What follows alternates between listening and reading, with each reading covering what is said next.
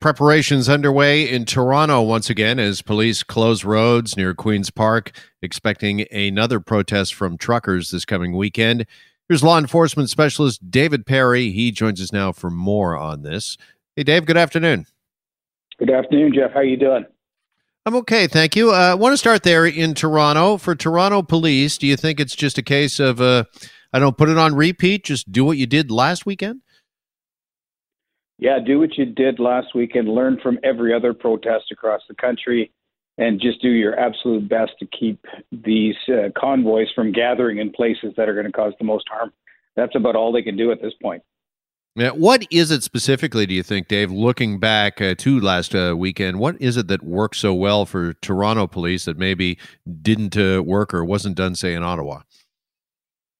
Well, I think Ottawa, if they made any mistakes, it was certainly at the beginning and allowing the trucking convoy to do what they said they were going to do, which is to converge on Parliament and to occupy. So we all know that it's one thing to keep people out. That's one strategy, and that can sometimes be overwhelming, like we saw in Washington. But the other part is once they're in, there's nothing harder than to execute and try and get people out from who are highly motivated, driving big rigs, well equipped, well supported. That's the hard part. So Toronto's learned a lot of lessons. I think some other cities have learned those lessons as well.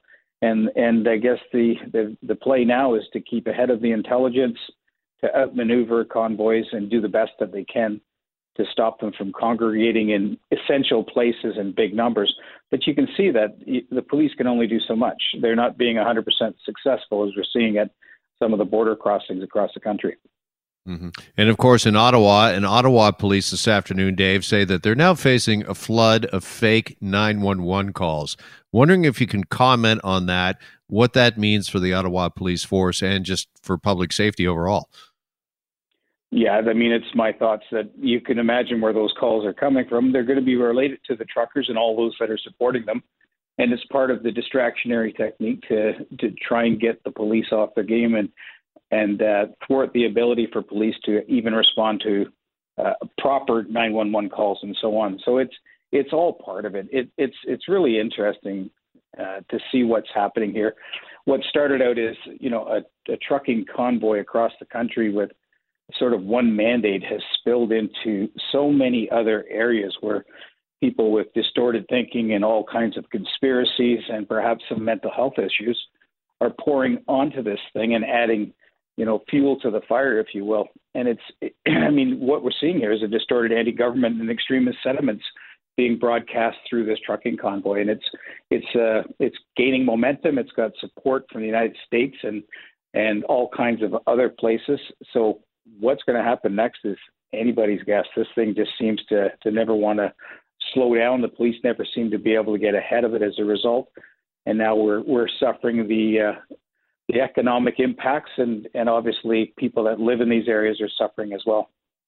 And when you talk about some of these distractionary techniques, such as flooding the police service with fake 911 calls, what does this tell us about the protest and the protesters? Does this say that they're fairly strategic, maybe well organized?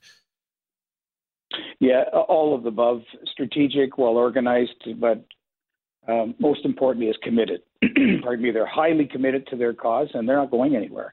Even under the threat of arrest, the threat of having, their livelihood, their trucks being seized by the police and impounded, and none of that has shaken the hardcore of these protesters.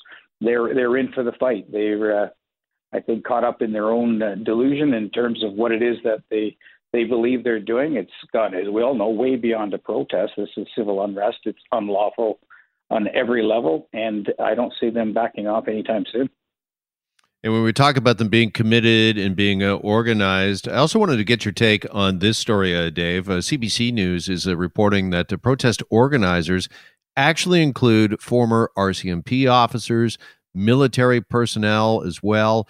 And just wondering, how does that change the equation for law enforcement when it comes to trying to counter this? Well, it may give the protesters a slight advantage to have people in there that have that kind of experience and can anticipate and perhaps counteract towards any kind of a move that the police are about to make. I just saw just recently there's somebody in Ottawa in one of these trucks that's blaring their horn in defiance of the court order, and there's nobody around that truck. I find it fascinating. The truck is very isolated. There's nobody jammed around his truck, and if we're wondering why the police, for example, aren't moving in and arresting that person, that's a volatile situation. It looks and it smacks to me as a setup that that at least this one person, if not a group, involved in the organization of this are taunting the police. They're trying to set a trap for the police. And if the officers were to approach that truck, who knows what's going to happen? The guy could put that truck in gear.